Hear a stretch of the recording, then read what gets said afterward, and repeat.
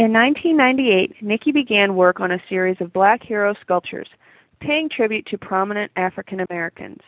They included jazz musicians Louis Armstrong and Miles Davis, who was born and raised just across the Mississippi River in East St. Louis. Miles Davis and Louis Armstrong are not only cultural icons, but also draw upon Nikki's early marriage and life in Paris. Her first husband was a musician who was interested in jazz. The young couple was part of the Paris jazz scene in the late 1950s and early 60s.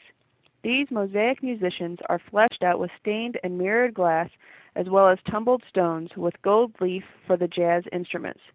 Notice how the diverse sizes and shapes of the hand-cut mirrors on the trousers affects the texture and perception of color.